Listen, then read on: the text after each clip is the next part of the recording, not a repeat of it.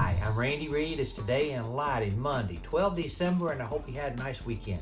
We are sponsored by the ArcLight Summit. Submit now to speak at the 2023 event. And if you like our Today in Lighting session, please give us a thumbs up and subscribe. Here are the stories making news. Today, we are announcing Dan Darby as the 2022 Edison Report Person of the Year. Dan is a show director for Lightfair, and under his leadership, Lightfair has moved to every other year, which we think is a very positive and bold move for the industry. I surprised him with the award in the middle of an interview, and you can see the whole interview at edisonreport.com and edisonreport.tv. Gensler did a nice job on an article that we posted on designing lighting. What do people want from their office? It's more than just connecting. Also on designing lighting, we linked to an article by David Warfel on disc lights, something I've never thought about, but they can make a lot of sense in residential use.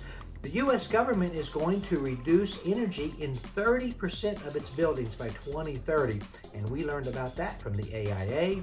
And to recognize the most innovative streetlight compatible smart city sensors already in the market, and to encourage the development of new ones, the Zaga Consortium is holding its first ever Smart City Sensor Awards. We have those details on Edison. Scott Zimmerman co-wrote an article for us about the effect of dysregulated light on people with dark pigment skin. It is a fascinating article. On Friday, the Dow was down 305, NASDAQ was down 77.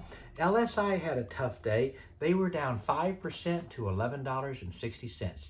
That's it. Go light up the world. Have a great week. Pray for peace.